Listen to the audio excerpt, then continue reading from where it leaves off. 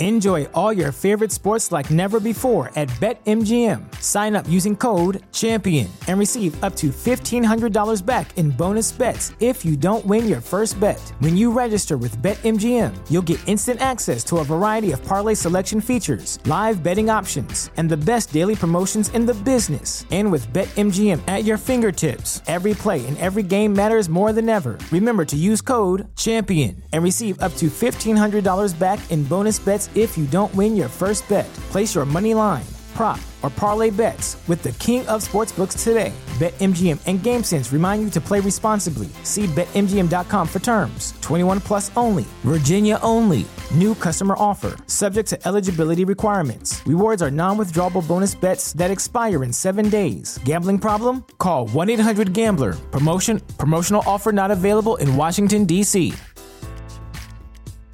This episode of Blue Shirts Breakaway is brought to you by you, the fans. That's right. You can support this podcast on patreon.com/Blue Shirts Breakaway, where you can get access to BSBOTs, our Discord channel, and much more. You support the show for the price of a coffee or a beer, whatever you want to give to Greg and I. I don't know why you'd want to do that, but we appreciate it because it's how we keep the show going every week. But this week we have Molly Walker on the show to talk about Filip Chytil and the start for the New York Rangers, the good, the bad, and much, much more. So without further ado, let's get to Mark Messier. Here's the show. Hi, everybody. It's Mark Messier, and you're listening to Blue Shirts Breakaway, the #1 Rangers podcast.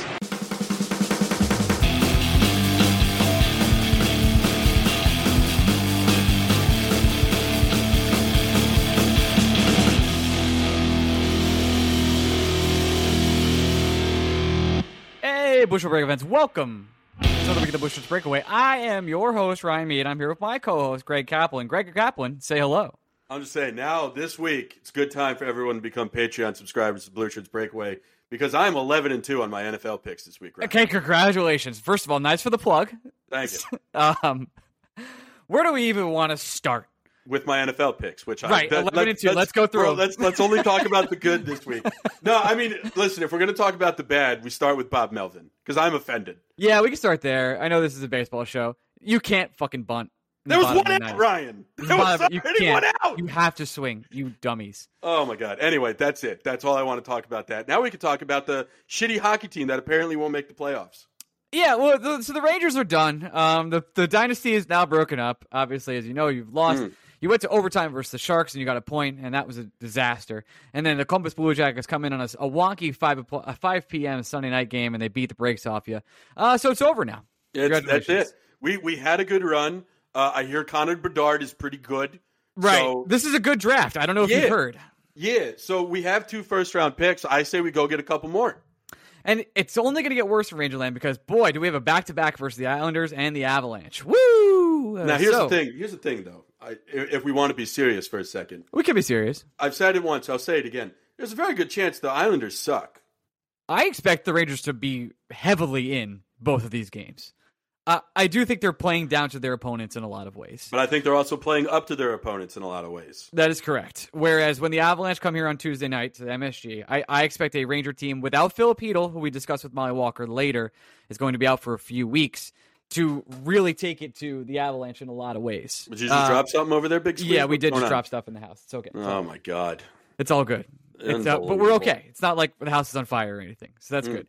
That's an inside joke. Yeah, someone remind us to text Molly to make sure the house isn't still burning down. For sure. So the Rangers did make me want to drink bleach this week, so that's good. But I'm going to go to a doctor. I'm going to get my stomach pumped, and I'm ready to roll. Ready for Avalanche. I'm ready for the Islanders. And it's weird to have 2 back-to-backs in a row because they play the back-to-back Avalanche Islanders, and then they go Stars Coyotes. And the Coyotes are going to be in front of like 3,000 Ranger fans, so that's very fun. Well, it's just the NHL. We've bemoaned it many times before. We'll bemoan it many times again. The schedule is just nonsensical. Where the Rangers, you see the Filip Chytil news, and you realize he's going to be out a week, and that's jarring, and it's tough, and it's unfortunate. But it's like because the NHL schedule is so dumb, he just picked the wrong week. Like if he was out say he got injured on Monday and he was out a week, he would have missed 2 games. He would have missed the Wednesday night game and the Sunday game. That's it. But the NHL schedule, which doesn't make any sense because people can't balance checkbooks apparently, this week he's going to miss 4 games because 2 of them are back-to-backs. It doesn't make any sense. I'm not going to sit here and try to... I think Filip Chytil is going to be out a little longer than a week. Just my personal opinion. I'd say it's October 24th. I honestly would be surprised I was thinking if he's Thanksgiving. back before Thanksgiving. Yeah, that's what I was thinking too. And I know I've done this before in the past, so people will call me out, and very rightfully so, where I've said an injury is going to take... For Ryan Carpenter, for example, I said, I can't imagine him playing in the next 2-3 weeks. Well, he came back in like 2 games, and I guess he was all stitched up and he was all good. It's nonsensical, but yes. I agree. But with the Hedl injury, had a concussion last year. Don't want to assume it's a concussion again. Hoping it's not. If it is, I can't imagine he's back before Thanksgiving. Coming back, we've seen in sports recently, especially in the NFL, coming back soon from a concussion and getting hit again can be devastating in a lot of ways. And I imagine he's very bummed out. Of course, how could he not be? But the medical staff can't let him back onto the ice. And the Rangers they have some center depth, like Barclay Goodrow. It's kind of why you sign him for this reason. He can do this. He can play third line center. He's played second line right wing. He's played first line right wing. He could do a lot. He's a Swiss Army knife. Yeah, so the Rangers will have to hold. We talk about this a lot with Molly, and I'll try not to step on everything we said there. But first and foremost, it is a fucking bummer because it is no other way around it. That the reason why I haven't been concerned about the Rangers after 6 games is because so many individual players are having such great starts to the season. You could say Artemi Panarin. You could say Mika Zibanejad. You could say Kaapo Kakko and Alexei Lafreniere for sure. But to me, what made Phil Hedl, what he was doing so much more it had such a brighter spotlight for me because we expect the top 6 to be great. And it's wonderful that Kakko and Lafreniere have slid in without any hesitation and without any hiccups. And they've been phenomenal to start the year. But having a player like Hedl on your third line to make that bottom 6 dangerous, to make teams unable to take their foot, they have to keep their foot pedal to the metal because you throw another line out there. And even if he's playing with guys we don't necessarily think can generate a lot of offense, like Goodrow and Blais or VC, any of those guys, Hedl himself was playing hero ball on that third line to a point where he was bullying teams. And he was able to do more of that because teams seemingly are so exhausted from having to try to keep up with that top 6 that they think they can take a break for even a second. And Hedl's like, no, fuck you.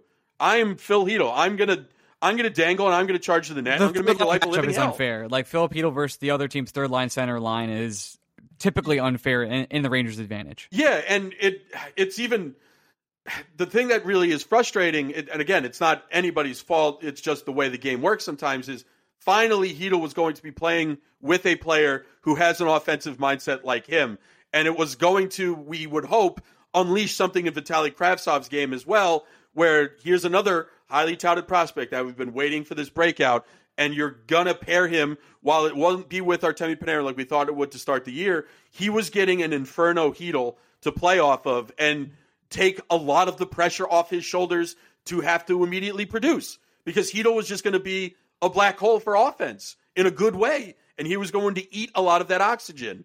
And now Kravtsov, pressure's going to be on him because the Rangers are still going to have to generate offense in their bottom 6, and he is the only guy that seemingly has that in his game. But he's not going to be able to do it with a playmaker next to him like Hedl. He's going to have to find a way to do it like Hedl was doing it. And I think that's, frankly, what made what Hedl was doing so impressive. Because he was doing it with plebs, Ryan. Guys that we like in a bottom 6, that we think can keep the boat afloat in the bottom 6. I don't need Barclay Goodrow to score 20 goals. I don't need Jimmy Vesey to put 25 points on the board. I don't need Sammy Blais to take 4 shots a game. Those guys are here to serve a very specific role and purpose for this team, and you have the luxury of them playing those roles because you have a guy like Phil Hedl who can do so much other things that you don't have to start asking players to do something they can't do. But now we're inching closer to a point where we're unfortunately going to have to ask people to do something they can't do. We unfortunately are going to have to do that. And I do wonder if the Rangers go back to not a style of hockey that they were playing last year, but sort of relying on Igor in the power play for a couple weeks. Like, they could win games like that very easily. They know how to do that. They don't need the third line to do anything but be a defensive powerhouse and maybe get some extra offense from Kravtsov, because I don't know who else is going to provide offense down there. Not really a Goodrow offensive guy. I don't really see it with Sammy Blais. VC could do it, but it's usually empty calories. Ryan Carpenter, fine. Ryan Reeves isn't going to do it. So it's really going to be, how can the top six carry the offense, and can the defense be strong enough to support Igor in winning some games, which they know how to do. They did it all last year. Yeah, and they did it last year with less of a top six than they're going to have this year. But with Hedl out, there's just a clear line in the sand where it's just two Ranger teams. There's this high-octane, high offense, everything, no-holds-barred top six. And then there's this bottom six where you're just hoping for them to be defensively responsible and give the top six enough time to catch their breath without having to give up a goal or two. And that's a tough way to win. It is a little bit, like, I don't want to say unfair to Vitaly Kravtsov. It's because the NHL is unfair inherently, but Vitaly Kravtsov is not a defensive player. He's known for his offensive creation, his prowess. He's picked at that top level because he had those kind of skills. And now he's going to be asked to be a third-line grinder, and he's going to have to do that for the Rangers to win games. Well, if you want to take a really positive approach to this, you can think back to the teams that Kravtsov played with at Tractor, where they were terrible. They were awful.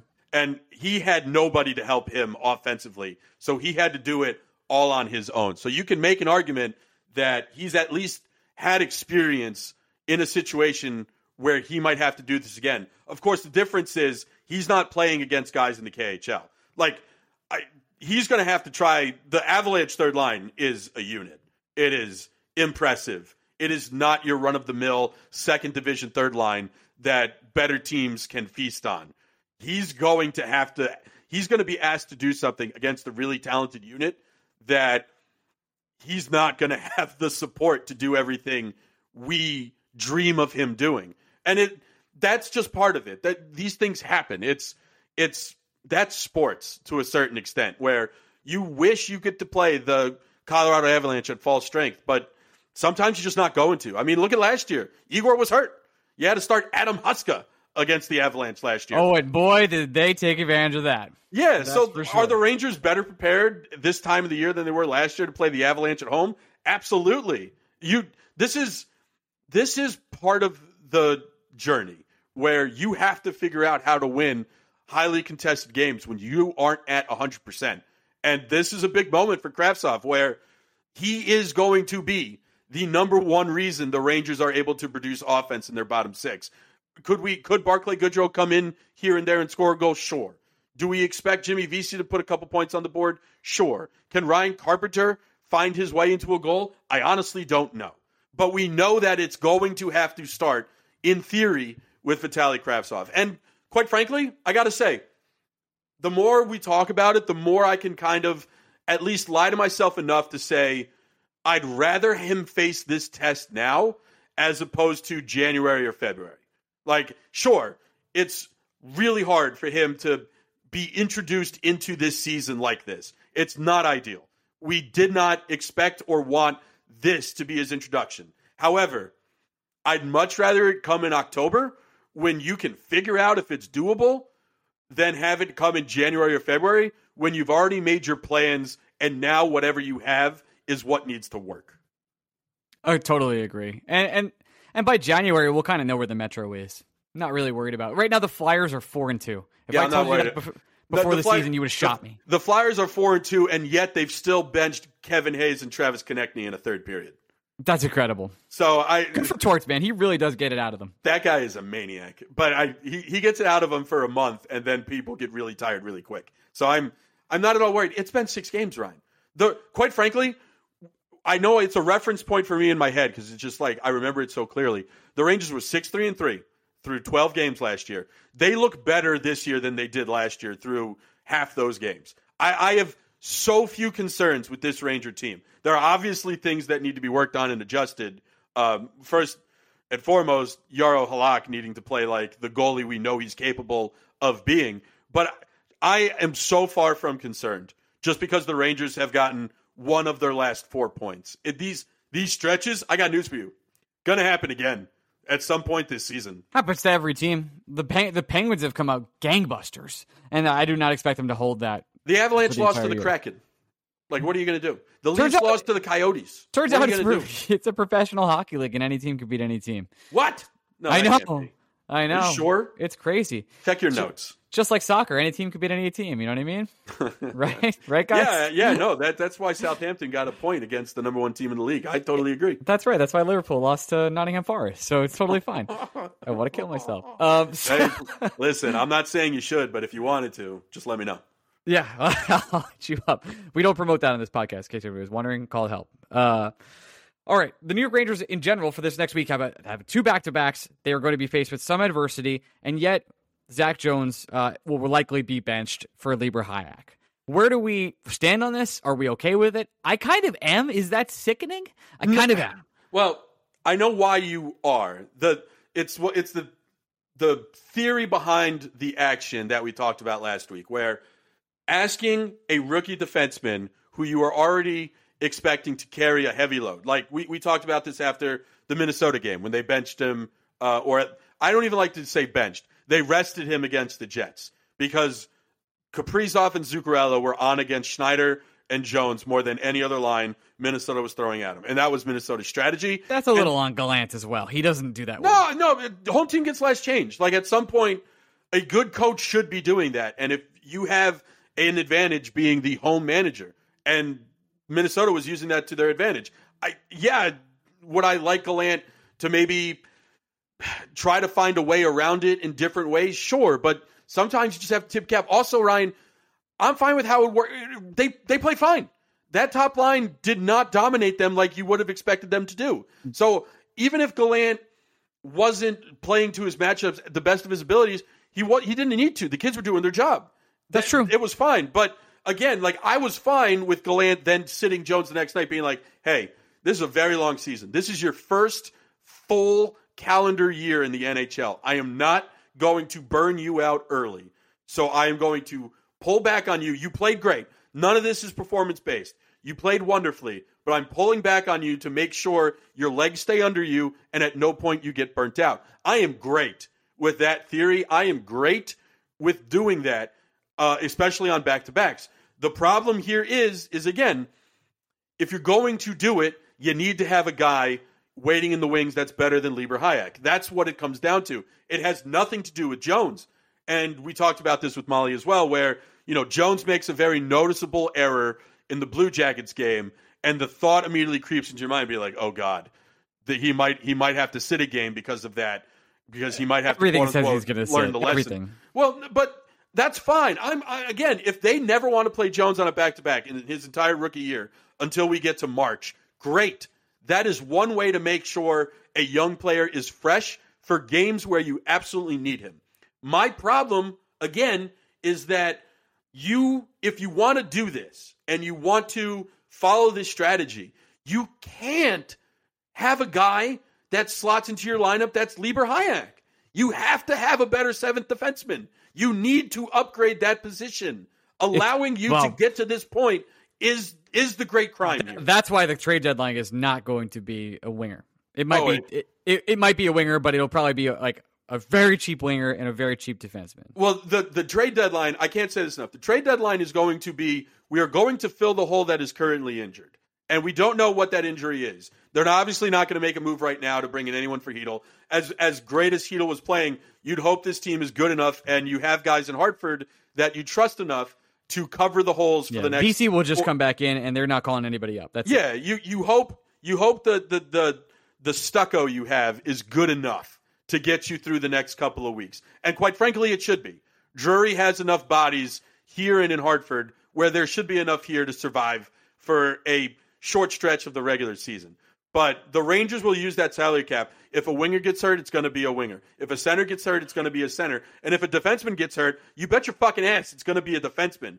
And if nobody gets hurt, then you have to bring a player in for the weakest area of your team. And the Rangers have no cover defensively.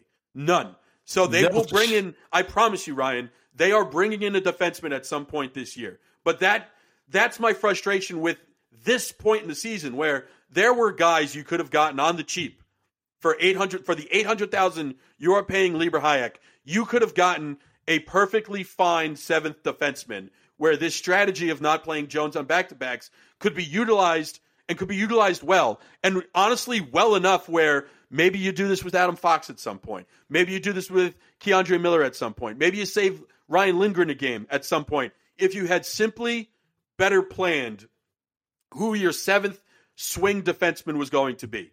But that the only reason why I have a problem with this strategy is not because I think the strategy is wrong. It's because the second player you're utilizing in this rotation is just flat out bad. He's not good. Justin Braun, 1.8 cap hit this year. Oh, no, not even. I'm trying to find it right now. This year, 1.8. It's just a player like that to bring in instead of Lieber Hayek would have made a lot of sense. I like your idea of resting even Adam Fox. We've talked about this for years, where Adam Fox looked gassed at the end of last year because he plays like 30 minutes a night. And even though he's young, that's a lot of fucking minutes.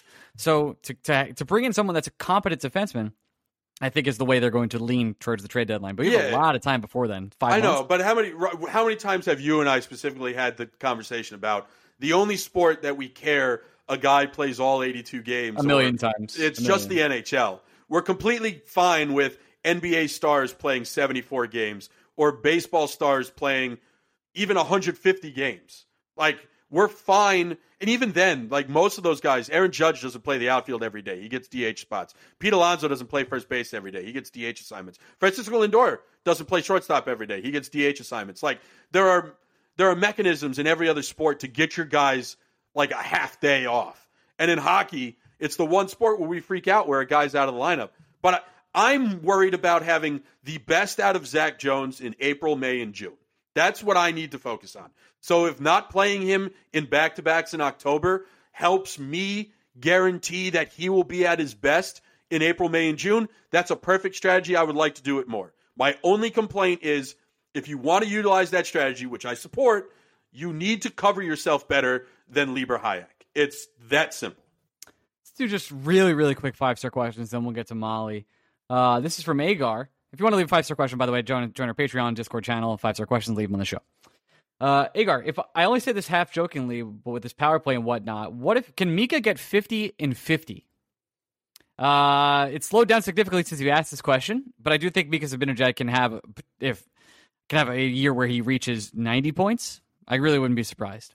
He might be a 50-goal a year. Wouldn't shock me. I think the better question here is, what's a goal number, like a reasonable goal number Mika reaches where you're like, oh, actually, that's a little disappointing. Like, if he only gets to 35. This is way better. Yeah, I would say 27, where I'm like, Mika, only 27? I honestly think with Mika, if he got to 35 and stopped, I'd be like, really? That's it? That kind of feels low, doesn't it? It's nice to say that, isn't it? This is a wonderful problem to have, by the way, where I am expecting a player to produce so much on a power play unit, where if he scored 35 goals, that used to be like this holy grail number for the Rangers that we never expected a human being to reach. If Mika only scored 35 goals, it'd be like, what happened? He got hurt? Bronx Harlem Hockey asks, if Keandre Miller has a career year, can we afford him next year? And the answer is yes. Yes.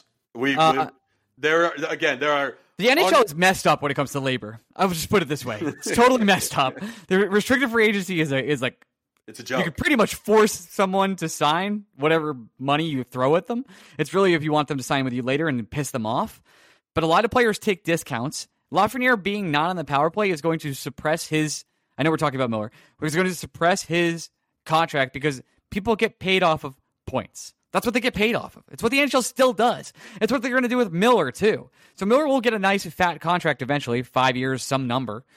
But, I don't know, low 6, something like that? When the cap might go up $4 million as well. So Not just that. I mean, the Rangers have $3 million that they can just free at any time, and that's called Ryan Lindgren. And I do think that will happen in order to pay a guy like Keandre Miller. Like, People only think the kids will be the ones that won't be here, or someone like Kreider won't be here, or Trouba won't be here because their numbers are higher.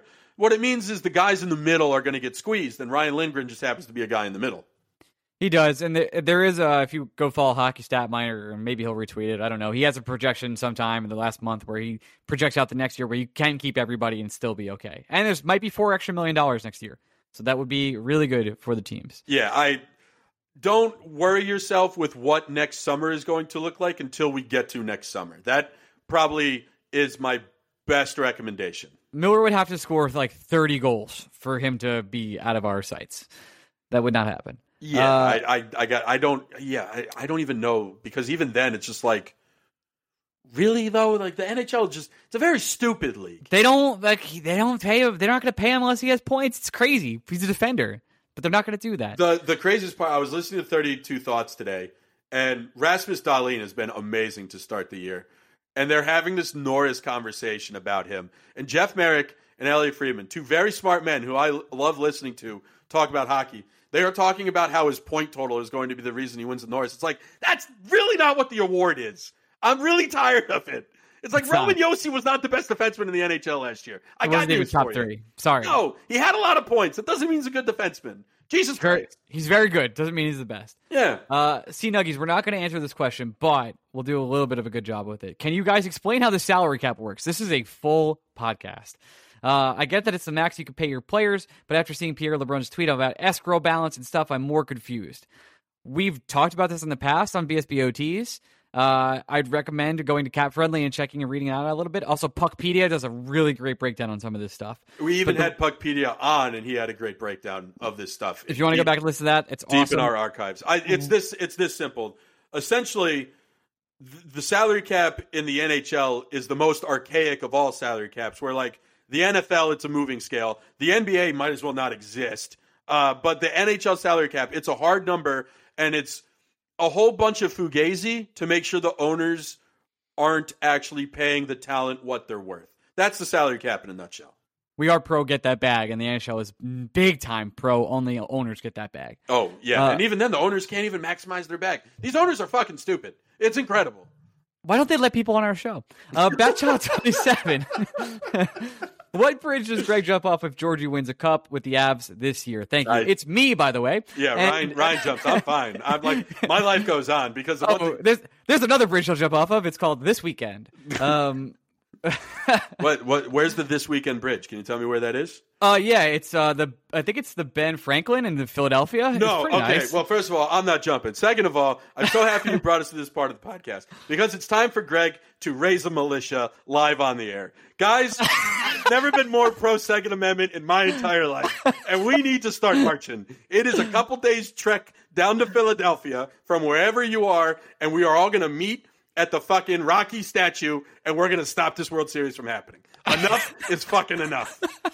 Even Yankee fans, come join us. You don't want the Astros winning. They're fucking cheaters. I do live down here, as you know. Well, we can also kill Ryan. This is great. I do 3 live down birds, here. 1 stone. I will be going out for Halloween. I have to tell you. It's also going to be the second night of the World Series, so I think people will not be. They'll be in the hospital. A lot of people. So Game 2 at least will be in Houston. Did you see what ticket prices were for the series? No, are they nuts? Because Yankee Stadium was $17. It was hilarious because you can clearly, like, without knowing who the home and the road teams were, you can clearly tell that it was like Games 1 and 2 were in Houston, and Games 6 and 7 will be in Houston. Because ticket prices for Houston, I mean, they were still a lot. It was like $500 to $600, and I was like, oh, that's a lot. Reasonable for a World Series. When and then you look at Philly, it's $1,200. Oh my god! Oh my god! Hey man, listen, Philly sports fans, they love their teams. All I'm saying is the National League East, it's the division of champions that also happens to include the Mets. Which also was like one of the worst divisions ever 2 years ago. But also, at the same time, you know what, Yankee fans? Eat my fucking asshole. The Mets have been in the World Series more recently than you. Why don't you get fucking good once in a while, you fucking sorry bitches? What? You're gonna cry? You're gonna cry? Did your team not make that World Series again? Listen, you could Bryce Harper. You should have signed him. You could have signed Harper or Machado, and I heard both those guys were in the NLCS. Fun times. This is from Bretley. For the fun one this time, had the Rangers been able to win a Stanley Cup in either 2015 or last year, which Game 7 overtime go call following a 3-1 comeback would have been the potential Mato in terms of iconicness? Stepan, or it would be Stepan, by the way. It's not Panarin. Sorry. It's Stepan. It's just because it has to match the the syllables. But it has to be a player that ridiculous too. So it couldn't have been Stepan. Couldn't have even been Brassard. It would have had to be someone like. I think he's just talking about iconicness, like which one would be the bigger deal if it did happen. The Panarin goal isn't like, it's kind of magic, but the Stepan goal is another level. Oh yeah, I mean the Stepan goal is fucking. That's crack. It's earth shattering. Yeah, and I think. Don't get me wrong. The Panarin goal against the Pittsburgh Penguins was awesome, overtime goal, the whole thing. But the way he did it was kind of like, did that go in? It was like a moment of hesitation comparatively. I know that Sam Rosen has the Rangers thing, but the Stepan goal is woo, wow. Well, not just that. You also have to take into consideration. The Capitals series, while you expected the Rangers to win, it was really 50-50. Like, the Capitals were a good enough team that if they had beaten the Rangers, you'd be like, yeah, that makes sense. All those young players, they're in the, like, prime Ovechkin, prime Holtby. It's a really good fucking hockey team. And that Penguins team, it really shouldn't have had to get to 7 games. So while you're happy you win and while it's iconic to win in overtime, like, it's a little bit of a stain that it actually got to I know, Rangers should have won it in like 5. Yeah, like the Capitals series, had the Rangers lost, you'd be like, man, that's another lost opportunity during a Hank year. But also it makes sense. It's a really good hockey team. The Penguin team kind of stunk. Like, you were going up against garbage men in goal. No offense, Louis Domingue, but also like a sandwich maker legendary. Yeah, like, is Hartford nice? But like the Hartford Wolfpack starting goalie is who the Rangers beat in the fucking playoffs last year. Like, you start peeling back the layers. It's like, how did it get to this point? What did we do here? This is kind of on us, right? I agree. Final question. This is from David. Record aside, how does it make you feel that Kaapo Kakko is firmly the third best non-goalie player so far this season? It feels really good, but I have to tell you, the where's the points, boys? They're coming. Where are they at? They're coming. So Kakko's done very well so far. I'm super impressed with the way he's played. He's looked really great on that first line. Has to score. He has to produce. Well, otherwise it's not going to happen. Let me turn this question on its head a little bit. Who's the second skater that's better than Kakko so far this year? Mika and Panarin. You sure you're putting Mika ahead of Kakko? I am. Yeah, I'm positive. Yeah. I think here's my argument. Kaapo Kakko very clearly playing above the standards in which I've set for him. He is exceeding them. He is acing this test and doing it in flying colors. He's acing it so hard. I wanted the team for the next decade. I've seen enough. Like Kakko's scoring a 125 so far on this test. I don't even know Harry got the extra 25 points, but that's how well he's acing his test. Now, Mika Zibanejad got a different test and a harder test, and he's doing it really well, but I think even he's like at a 96. Like, it's not a full 100 for Mika. Just Mika's had the start for Mika. I know, like, he's had more opportunity, of course, in the power play. He's just been an amazing player. If I were to judge players based on the expectations I had set for them before the season started, Kakko is out returning his expectations. Yes, I agree. The 3 players for sure that I can say are playing above. I'll go 4 players playing at or above their expectation level, like a 100 or better on their test. It's Panarin, Kakko, Trocheck, and Miller. Those are the 4 guys that I would say what I expected on opening night. They are doing all of that and more. Whereas Mika Zibanejad is simply doing all of that. Does that make sense? It does make sense. I'm still choosing Mika Zibanejad at number 2 after Artemi Panarin, but I have Kakko firmly in the 3rd spot as well. I guess the better question here is, like, I guess Hedl would probably, I'd have to say, is in that group. Hedl Trocheck is the next 2. Yeah, I'm trying to think of a player that, like, they're not doing it for me yet, and I'm a little like, I'm out on Sammy Blais. I just don't. I don't honestly like Blais, VC, Reeves. First of all, I just need him.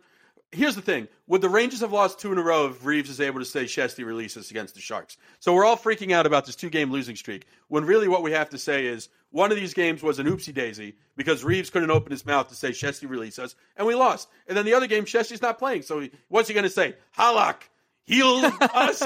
Like, what is he hasn't figured out what the word should be yet for Halak. He's not saying that. He's going to figure out what it's going to be, and then Halak's going to start winning. But quite frankly, like the Blais, the VCs, the Carpenters, I don't have expectations for them. So like them, it's just pass fail. For some reason, I like Ryan Carpenter. I don't know why. I don't know. You have a thing for 22s, don't you? I just like Ryan's. Big Ryan guy. I see how it is. We gotta eliminate the Ryans. Yeah, this has been a lot. All right, I think that's it. Let's go transition over to Molly Walker. Fun interview with her, and then we'll see you guys next week. Transition. And we're back with our first guest of the day. We have Molly Walker of the New York Post. Molly, welcome back. Thank you so much for having me. How are you guys? Can I say that? Is what? The Ohio State? Is that like, will I get sued for saying the New York Post? I don't think so. Honestly, I've never even thought of it that way. You know what? This would be a fantastic way for Ryan to get sued. Ryan, I want it to be clear that it's Ryan specifically and not me. I am good. I know the rules. We have Blue Shirts Breakaway LLC for a fucking reason. All right, let's get right into it. There's the Rangers start the season in hot fashion. Beat the Tampa Bay Lightning, just get out there, look great for the first couple games. Even with a one loss, you're like, all right, I get it, team's good. And then all of a sudden, 2 games in a row, the Rangers kind of poo-poo the bed, like earn a point in some way that they probably shouldn't. And then a trap game versus the Columbus Blue Jackets where they really don't play quite well after Philip Hedl gets hurt. What's the vibe in the locker room right now? What's the vibe? Is Gerard Gallant throwing chairs? What's happening around there? No, and no. But wait, first of all, I saw you throw around the term trap game. I am unfamiliar. What is a trap game? A trap game is a game you're supposed to win. Okay. When the other team is absolutely on a back-to-back. Well, yes. You're an advantage. A trap game is you take your opponent so lightly because you're thinking of the other opponent ahead of them. So all eyes are on the Avalanche. So the Blue Jackets become this quote-unquote trap because you have overlooked them completely. That is a trap game. Okay, I see it. If I'm going to be honest with you, I've never heard the phrase before in my life. Is that a weird thing? Like, is that... Do I sports media, yeah. Really? Yeah. I don't know why I've never heard that term before, but okay, I get it. And that's basically what I wrote about. So it's okay. But I mean, mood is fine. Mood, I mean, if you know Gerard Gallant, like he is not a panic button pusher at all, like in any way, shape, or form. So I feel like that kind of trickles down to the rest of the locker room. And, even after he rips them, which he has a couple of times already so far this season, at the end of it, he'll be like, but we'll get by it. That's how he'll punctuate it. So I feel like that's kind of a mood that he's set in the locker room. Molly, I guess the first immediate question I have is one you've touched on essentially already. It's that it would be a little bit more concerning if they were actually panicking at the 6-game mark, right? Right. Like if Gallant was switching up the lines drastically, throwing Lafreniere off the right wing of that second line, which he's been great there. There's been absolutely no reason to move him. Yeah, it would be a little bit more concerning. But I mean, I feel like after a year with Gallant, we know that he is far from someone that, makes a big deal about anything or, is one to push the panic button. I'm not pushing the panic button just yet, but two starts from Halak on the backup goalie spot, 2 losses. I think the first game he played well. Last night, not so much against the Columbus Blue Jackets. Some was his fault, some was not. He came out and admitted that. Does the team just seem to play different around him? Like they used to play different in front of Hank, like back in the day when Henrik was here. For some reason, they just wouldn't score. Don't know what it was. Backup goal would come in, they'd score 6. Like not a problem. Have you noticed the team playing a little bit different in front of Halak? I think it's more so when they play in front of Shesterkin. I think that they are a little bit looser because it's almost similar to the Henrik situation, but kind of not because they never really gave him support. But I feel like they just always expect Shesterkin to stand on his head, so they do play a bit looser in front of Shesterkin, I think, which they've admitted in the past. They've said that they can't rely on their goaltender as much as they did, especially last season, but. I mean, otherwise, that's the only thing that I notice in terms of how they play in front of the goalies. I don't think that they really play any differently in front of Halak. I will give a lot of credit to Halak because he was extremely accountable. It was written all over his face after the game, and it almost looked like he wanted to get it off his chest. Like he was, he came out, he was dressed, like ready to go. Like, he took a shower, collected himself. And he was prepared to fully be like, that was not my best night. I got to be better. I fully just got outplayed. He wouldn't even comment on the team's game as a whole because all he wanted to do was speak to his own play. So, as a member of the media, that's really all we can ever ask for. So got to give him a shout out for that for sure. Molly, obviously the big takeaway if you want to not be in Panic City, like a certain portion of Ranger Twitter is. A large portion. A large portion. Things are okay. They're okay. I don't know if it's just like the year we've been through with baseball, but I'm just so much more prepared to handle that part of things. But either way, big storyline we have to talk about is the absence of Phil Hedl. He'll be out at least a week, at least 4 games. Now, on one hand, the reason why you have guys like Mika Zibanejad and Vincent Trocheck is if you lose your third center, you're still very, very confident in the top 6 being able to perform. At the same time, boy, it's awfully hard to think of guys having better starts to the season than Phil Hedl was enjoying, and now he's going to be out of the lineup at least for a little bit of time here. Yeah, no, for sure. I think the main thing that the team has to worry about is that it just shortens their lineup. You know, when you have Gaudreau playing on the third line, it just shortens it a little bit. You know, I think that the Rangers are such a top-heavy lineup in general, and the good thing is that top 6 for a majority of the first 6 games has been producing pretty consistently. So the fact that that's still intact is a really good thing, but it does kind of put a little bit more pressure on the top 6, which can also be a blessing and a curse. So we'll see how that plays out. But yeah, in terms of Filip Chytil, just a really, really tough go for the kid. I mean, he, like you said, was just playing with so much more self-confidence and just so much more sure of himself. And I just remember during the playoffs, and anybody that listened to me at all through the playoffs off season, like I was gassing Hedl up way more than I, probably should have. I really think that he is ready to break out, ready to have a good year, especially after what he did in the playoffs. And he told me that he just, he finally got a taste of contributing to the team and what it felt like to finally feel like an integral member of the team, basically. And, once he got a taste of that, like he's just hungry for more of it. And that's what we've seen play it on the ice here. And it is tough, especially just because he's one of those guys that just can't seem to catch a break in terms of injuries. He had a concussion last season in November, and he's just had a couple of other unfortunate injuries during his tenure in New York. So I think it's something that it is what it is, and it's just kind of a tough go for him. I feel for him. I really do. I do too, and I want to just, anybody who says he's injury prone, that's crazy. He's not. I mean, this is like a freak injury where someone skates into him from behind. It just gets hit at a weird angle. He falls. And, they'll never say what it is, of course. They'll say it's a bottery. Bottery. But wait, I'm curious to hear, did you guys think it was intentional or not? Because I really have been going back and forth on it, and I watched it about 1 million times, and I just would like to hear your take. My initial reaction was it was intentional in a not predatory way. Right. He wasn't trying to hurt him, just nudge him, show him, hey, I'm here, think about me. I don't think it was aggressive in some sort of way. It was intentional that he skated into him. There's no doubt about that. Yeah, that was my thought. I just felt like he got so close that there was no way that he didn't mean to get that close. Obviously, I'm sure there was no actual malicious intent. And it felt like at the end, as close as he was to Hedl, I saw a slight body movement, that made it seem like he was trying to avoid the full contact. But I just, there was no way he was skating that close to him, without any intent to, make some sort of contact. Or I'm sure he didn't want to. The only two on that side of the ice. Yeah, exactly. He just got way too close. But I watched it so many times, and it was just I kept going back and forth on it. I didn't know how I felt about it. Greg, I'm sure you got this one. Yeah, I don't know. I guess I've never, I didn't consider it dirty. Yeah.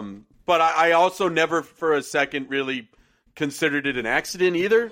So I think it's, we see stuff like that in other sports where I would say it's a pitcher throwing high and tight. He's not trying to hit you, but sometimes you're going to hit him. Right. And I don't think a pitcher is ever trying to hit a guy in the head necessarily. But it's just a byproduct of the intention. Right. The intent was, I want to send a message here, and I want him to know I'm here and know it's going to be a long day. And then which it was. It actually turned out to be a really short day.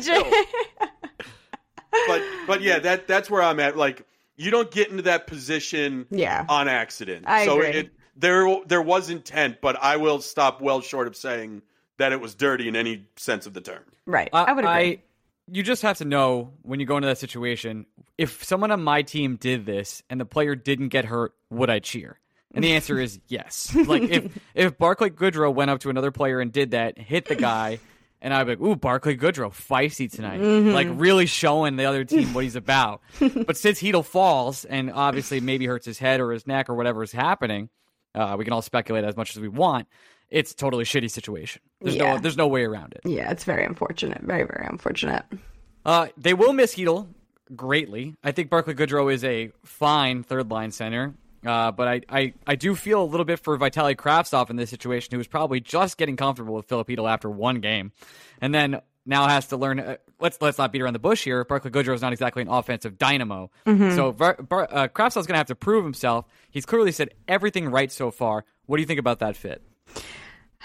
I feel like it's still too small of a sample size of games, and I really, I think that the Rangers want to give him a good long look, and I think he deserves a good long look, just because of his commitment that he showed to the team this past offseason and this training camp. Like, I think Artemi Panarin said it best to me. He was like, it's really hard to leave and do that and come back. Like, if you really think about it, he really, like, it was an unfortunate situation all around, but he came back and he really did try to show his commitment and do all the right things and say all the right things, and he has. So for that reason, I think that he, will continue to play, and they have to. They don't really have a choice, especially with their injuries and their depth situation and not being able to carry 23.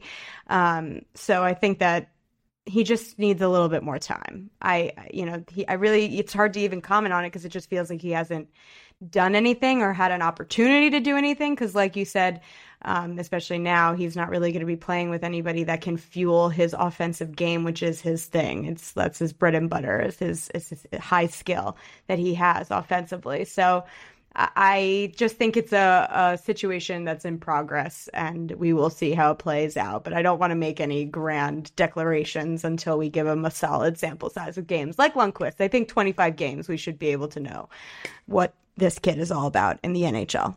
Well, speaking of giving people who deserve a long runway, we'd be remiss to have a UMass alum like yourself on here and not bring up Zach Jones, who for the most part has been really good in his first couple games this season. Though yesterday he made a very obvious, I'd say, lack of judgment play that led to the very first Columbus goal. Yep. Do we need to sit here and worry about his standing in the everyday lineup moving forward?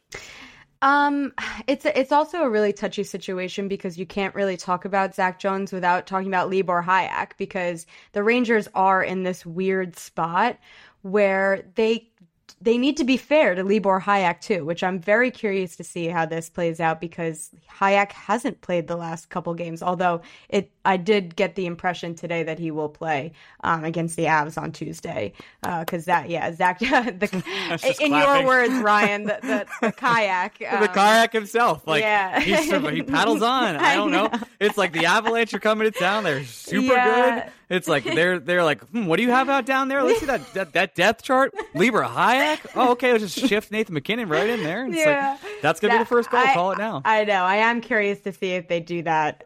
Or maybe they'll do it against the Islanders. Who knows? I would expect Libor to get a game in the near future, especially after Zach Jones' rough outing. But my question is the fact that, judging by the power play units today, Kravtsov is on that unit and Zach Jones is not. And quarterbacking the power play is Zach Jones's thing. Like, that's always been his bread and butter. That's what he excels at.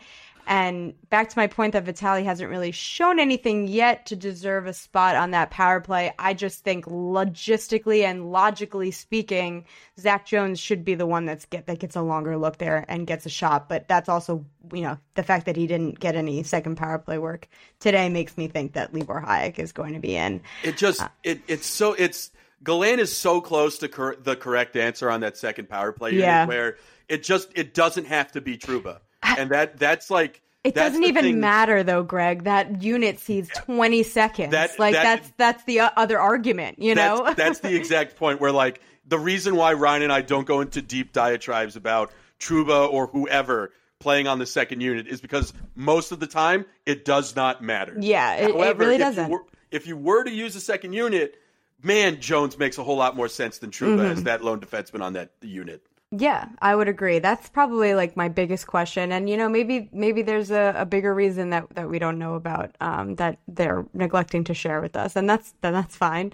I don't think it's that deep. Trouba's the captain. Yeah, that's true. That's true. Funny. He makes $8 million. He wears a C. Yeah. You get the privilege of 20 seconds of power play, too. Congrats. Yeah, no, that does make sense. It really does. But I mean, I think Zach Jones earned his spot in this lineup out of training camp. I really think he did. You know, it's just a matter of if his defensive game can translate. And that's kind of always been the question. Because, I mean, he's made some really, really nice passes out there, too, I feel. Like, leading passes. He knows how to spring players. Like, that's like but that's who he is. He's, you know, it's kind of a niche, you know, kind of defenseman. He's an offensive defenseman, but you know, you got to be able to do it on both sides of the puck at the NHL level. So I think that's the only question. But that's the other thing where, like, I have a lot more leeway with players who make mistakes born out of aggression. And what Jones was trying to do was create offense for his team that was stuck in a 0-0 draw. It's just at some point you do have to realize the personnel that is out there with you. Right. And he made an aggressive offensive move with the fourth line on the ice, who had already been on the ice for about 45 to 50 seconds. And you're asking too much, one, for that trio of players to be able to do the things offensively that Zach Jones wants them to do. And then two, to be able to get back and cover for Zach Jones, who is making this play at all. So it's like, I don't want to ever, I would hope no one is discouraging Zach Jones from doing things like that, because they will help the Rangers more often than hurt them. It's just, the more he plays, I think the more he would realize that sometimes you need to rein it in a little bit when Reeves, Carpenter, and Blais are sucking wind and struggling to stay on the ice. Absolutely. It was a young mistake. You know, he's a young defenseman, and it was a young mistake, you know, and I definitely don't think, I mean, Gerard Gallant is players coach. I definitely, you know, he's preached since the day he came to New York. He wants his players to play to their game and play to their strengths. So I definitely wouldn't think that anybody would be discouraging Zach not to, you know, make those aggressive offensive plays, because that's his thing. But in the same breath, he's got to also, you know, watch it on the other side of the puck. He's just got to be a little tighter and a little bit more conscientious in that regard. So I think that it's something that should evolve over time for him once he gets out of these rookie types of mistakes. Play to their strengths unless their name is Artemi Panarin in the playoffs, is what you mean. No. Are we going there? No, we're moving on. Speaking of young defensemen, someone that no one gets mentioned ever, and I don't know why, is Braden Schneider. I knew as soon as you said that, I knew who you were going to say. It doesn't. No, we don't talk about him. Like we all fawn over Keandre.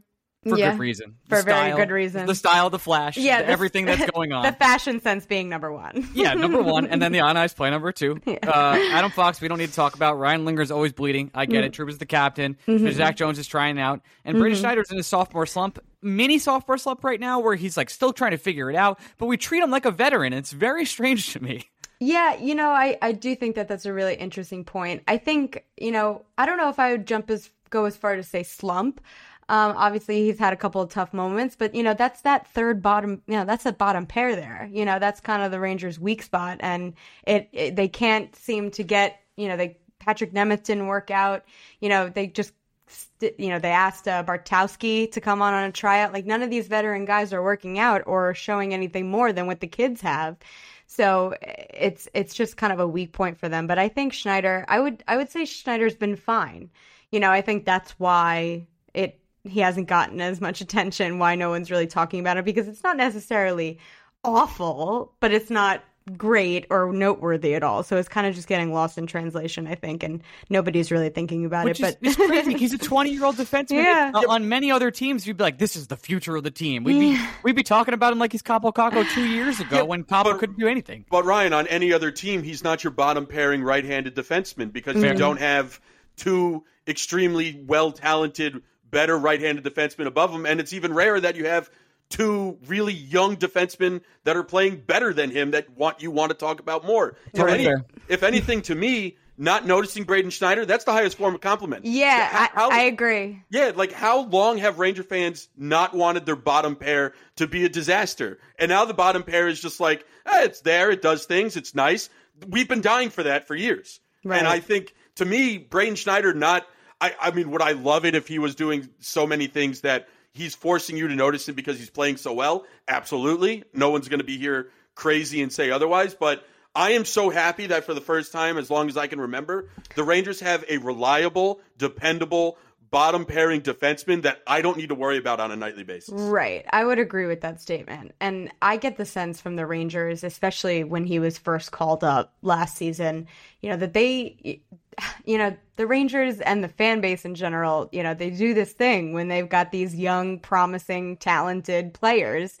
It's a lot of pressure, just everything from how they market the players to everything. And Schneider has kind of been at the bottom of that. Like, he's not really, he's not necessarily a guy that they show, in the hype videos that they put out there and things like that. And I almost think it's a little intentional because, we've seen time and time again, especially with the Rangers, young, talented players getting overwhelmed and then just falling flat on their faces, like literally speaking, in Lias Andersson's case.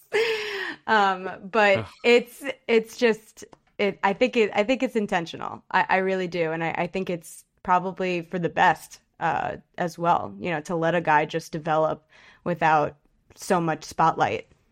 Molly, let's go one step further here and talk about players that are jumping off the page. Have the last two games and the negativity that has, for worse, surrounded them kind of started to block out the sun a little bit for how well specifically Capo Caco and Alexis Lafreniere are playing to start this year? I don't think so. And speaking as someone that's written just a lot of words about them already through the first 6 games, I think that it's really great, not just for them, but for the Rangers. I mean, these are two guys that just last season we were asking Gerard Gallant if he thought that they could be top 6 players eventually.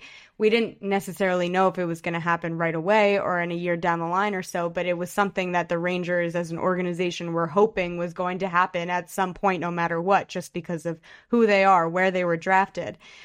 So the fact that it's been able to come to fruition to start the season here is major is major for the organization, I think. Especially, I mean, I love Lafreniere on that second line. I really do. I think it's good. I really do. Well, let's talk about Trocheck because he got a case of the hit the bar against CBJ, but he's had a lot of good opportunity, which is showing great signs. And he's been a tremendous addition in replacing Ryan Strome so far. As the team, Ryan Strome obviously came to town. Did they talk about Ryan Strome at all? I'm sure they went to dinner. And how has Trocheck fit in so far, whether it's come to the locker room or how do you see on that second line as well with Artemi Panarin? In the locker room, it seems like he's, one of the boys, like anything that you would imagine. Nothing out of the ordinary there. He seems to get along with everybody really well. And then on the ice, I think so too. I think, he told me the other day that he thought that he was starting to get used to playing with Panarin. He kind of knows what he has to do next to a guy like that. And it's kind of starting to slow down a little bit for him, which I think we've noticed. I think he's on a 4-game point streak right now of some sorts. Or did he assist Panarin on that or going into the Columbus game, he was on a 4-game point streak. That's probably true. Yeah, so I think that it's only going to get better with more reps next to Panarin as they get some more chemistry together, and Lafreniere too. Trocheck was telling me that he describes Lafreniere's game as old school, which I thought was pretty interesting, because as skilled as Lafreniere is, he still has a little bit of grinder in him too, which is the style that Trocheck feels like he plays. So he really enjoys playing next to Lafreniere because he feels like he's not the only one grinding on that line. So I think it's a good fit. I really do like that second line a lot. Is there a specific area you feel needs tweaking, Molly? Like, obviously things haven't worked out the last 2 games, but I think most people have been pretty, I would say, complacent with how things are, and that's not necessarily a bad thing. Mm-hmm. But is there an area that you look at and you go, we could do a little something there. Maybe that'll help things up. I actually wrote about it today, so you're giving me an option to plug my stuff. Thank you, Greg. I am really good at this. I really am. But, I mean, Gallant said it after the Columbus game. He said, I want the team to play faster. When the team is playing fast, it ups the body contact, it ups the physicality, ups the forecheck.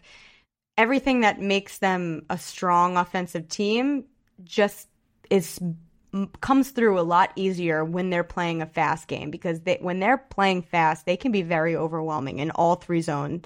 And that Lightning game, the season opener, they all just keep referencing it. Like, that was the complete 60-minute effort. That was the way that they can play and that they can dominate teams no matter who it is on the other end of the ice.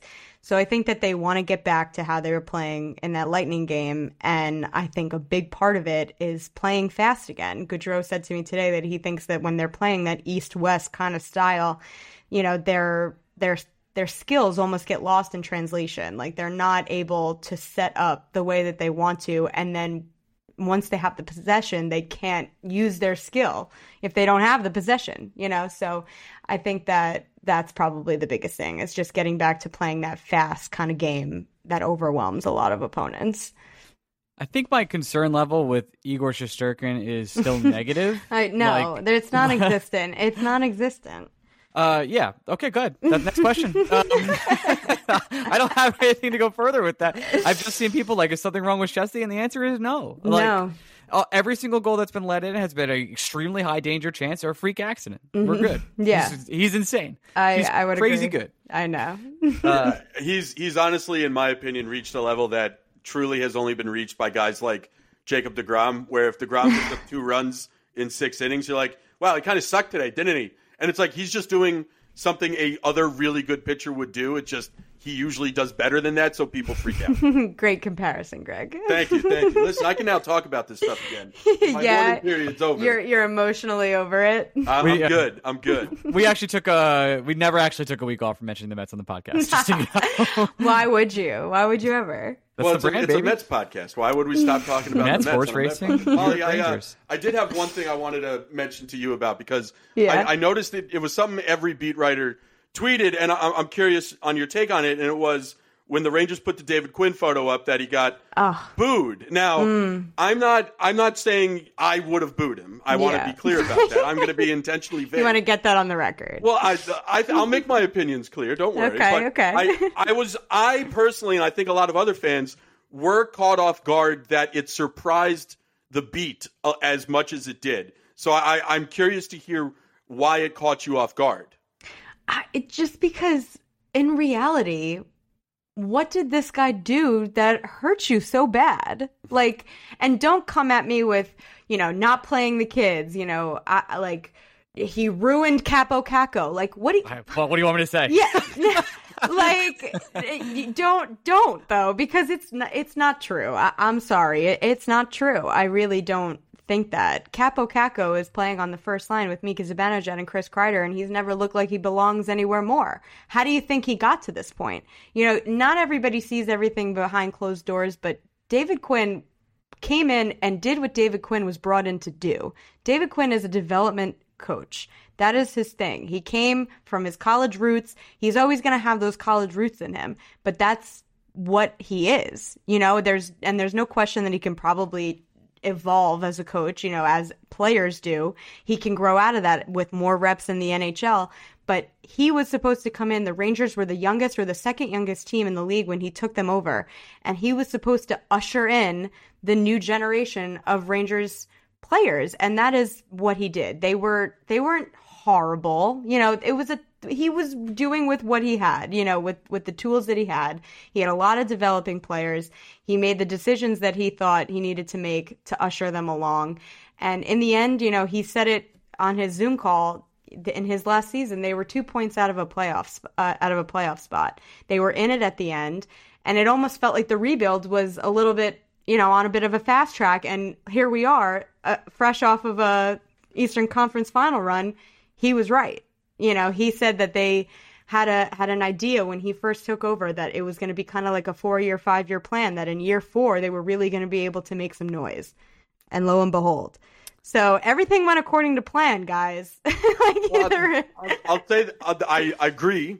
David, and again, as we even just, said just real quick, Greg, before you go on, we were notably destroyed all the time for being "quote unquote" David Quinn defenders. Oh, okay. Yeah, okay. But more on the record. And we have more times than not, David Quinn found the secret sauce with his top power play unit that all of us fawn over now. This was a Quinn creation. But I guess my point on the being surprised part is just I can name off the top of my head between the 4 major sports, I could probably name 4 former managers or coaches that could come back to the place of former employment and not be booed. In New York. In New York. Van Gundy won't be booed by Knicks fans ever. Never. That man has a perfect Q rating always.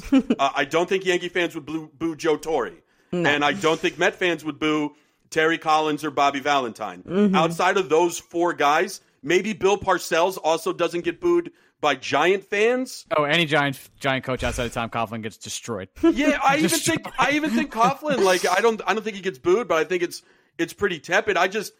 To me, when I look at David Quinn, can I blame him for anything? Do I think he held the Rangers back? Not necessarily, but do I think Luis Rojas couldn't have won 100 games with the Mets this year? Right. No, but I know for sure he would have gotten booed the fuck out if he came back as manager of another team. So I guess needless to say, was just caught off guard that it was surprising that this city of fans would you would be surprised they booed a guy who, even if he didn't fail as a coach, if you don't exceed expectations, you're getting booed. Right. Let me rephrase what Greg said. Why do you expect better of us? I did. Honestly, in all honesty, I never even looked at it in that way. And no doubt, New York is, the toughest critics there are, and that's the best part about New York. I totally think so. I get that. I get that point. I really do. And I think that it definitely has a leg to stand on for sure, because you said absolutely nothing that's false about New York and its fans and the way that they operate. So I do see that. Again, Quinn defenders, both of us. Yeah. It happened. I guess maybe it was because of how uncomfortable we all were in that moment.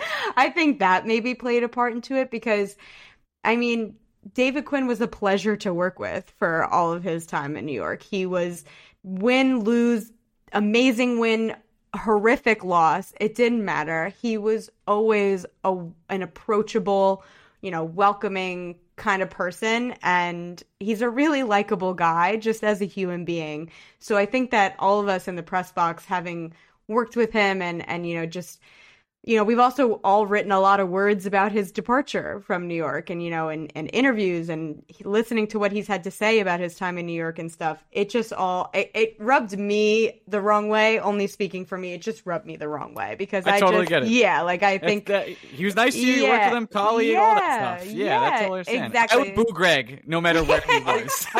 I boo Ryan every day. Either on audio form that's being recorded or just in our group chats. Ryan will say something. The only person I booed more than Ryan, just annihilate him. The only person I booed more than Ryan this week is Bob Melvin, because that man offended my core. Don't know you bunt. I get that, Molly. I totally understand it. Good luck, David Quinn, when you get Bedard next year. I don't know. Vancouver's making a hard run. That's all I'm going to say about that. Final question. Yeah. How good is Artemi Panarin? I'm so happy that you brought him up, just because I don't even want to talk about just how great he's been on the ice, because that's just in it itself, but how great it is to just casually talk with him in the locker room, honestly. He speaks English? Yeah, right? I'm kidding. No, he's just a pleasure to deal with. He really is. He's been available. He's around. He's, always good for, basically 4 days into training camp, I went up to him and I was like, we haven't even talked hockey yet. We haven't even spoken a word about play on the ice. We've just been, talking about his summer and what he did. He's asking me about what I did. Just, a really great guy, but no doubt off to the strongest start of his career. And he's point per game kind of player. That's just who he is. And I wrote about it in the beginning of the season in the preview. The Rangers don't get to the playoffs without Artemi Panarin playing the way Artemi Panarin needs to play. They just don't. He just needs to have a hand in as much of the offense as he possibly can, and he does. He's been doing that so far. So all signs point to good things for Artemi Panarin so far. He's incredible. It makes it look effortless. You look up, you're like, 4 points? Yeah. No, actually, he was just racking them up. And through those first couple wins, it was just nonstop. And it's just how fun it is to watch unfold on the ice, really. So what you're saying, Molly, is there is benefit to doing stupid shit at the blue line. Yes, there always is. Yes, 110%. The stupid shit at the blue line stays. What? I'm actually going to bring this up in the open, too, but I want to...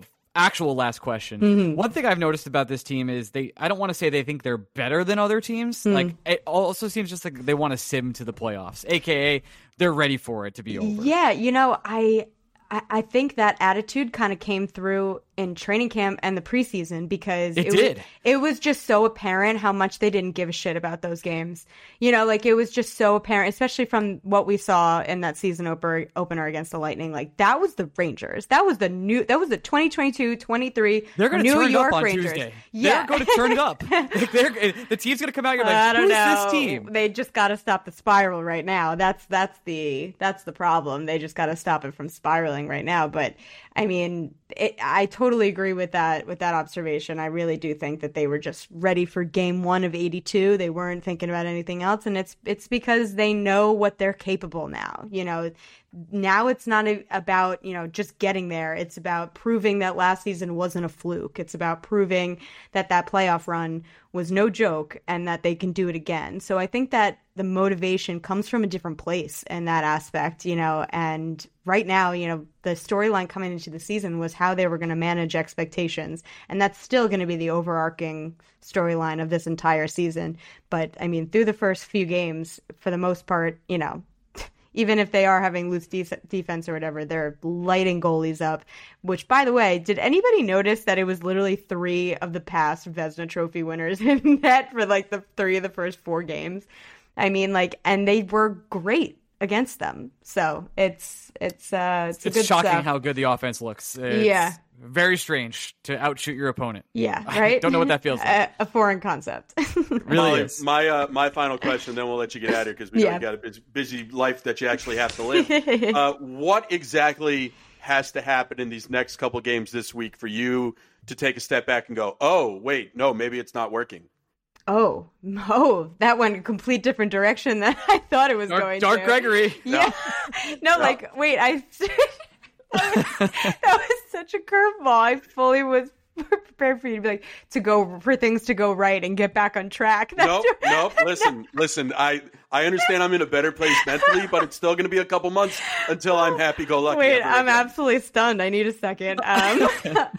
What for things to go wrong and to be absolutely concerned? Well, Tom McCarr scores 3 goals in 20 minutes. That's an easier bet than anything. But I know. Shut up. I think that honestly, if we're going to go down that road, Greg, worst case scenario right now is another injury. They are to the forward group. They are 1 injury away from having to go back to carrying 23 and dipping into Hartford. And that's not good for their cap situation, if we're getting really serious here. But so no injuries, or if an injury were to happen, I guess I should phrase it. And probably if they just keep playing this kind of slow game that we've seen the last 2 games. Gallant said it best, the Rangers look like they were the team on the second night of a back-to-back, not Columbus. And that's saying a lot, especially when you compare the rosters in general. So I think that they're going to have to get back to their fast game, and everybody just stay healthy, please. Please. You can follow Molly Walker at the New York Post. You can read her there. You can also listen to her podcast, I guess, if you'd like, to do that as well. And Molly, we always appreciate you taking the time. Thanks so much for having me, guys. Always a pleasure. We'll talk to you soon. Bye. All right, it's the end of the show. I want to thank Molly for joining us today. She's done an amazing job covering the Rangers in her first couple of years here. So much fun to have as a guest every single time. A lot of laughs, a lot of fun. Without further ado, this is the part of the show where I thank the Patreon Offer Sheet Club, where I think people who are number one supporters of this show and our other Patreon members as well. But I'm going to mispronounce names now for over a minute. And that's how I do this. So Adam Cassidy, Adam Cohen, Adam Cortula, Adam Keach, Alex Flynn, Alex Gardner, Anthony Terragata, Ben Waters, Ben Weber, Bill Rattel, Brandon Lackos, Brandon Magnum. Brandon Magnum, are you new? Welcome, Brandon Magnum. Brett Granger, Brett McGinnis, Brian Doyle, Brian Gallagher, Brian Mallon, Chris Finelli, Chris Howard, CJ Stellwagen, Chris Conrad P. Demich, I'm losing it, Danielle Dezen, David Aaron and Dave Siegel, Dennis Tice, Darian, Eric Stagg, Garrett Reynes, Give Gardner a Cup, Garrett Gertz McFly. That wasn't even English. Harrison Asco, 89. Hala Sauce, Ian Rodriguez, Jake B, James Masker, Jamie Filippone, Jerry Vasquez, JD, John Jacques Francoise, Jacques Jean.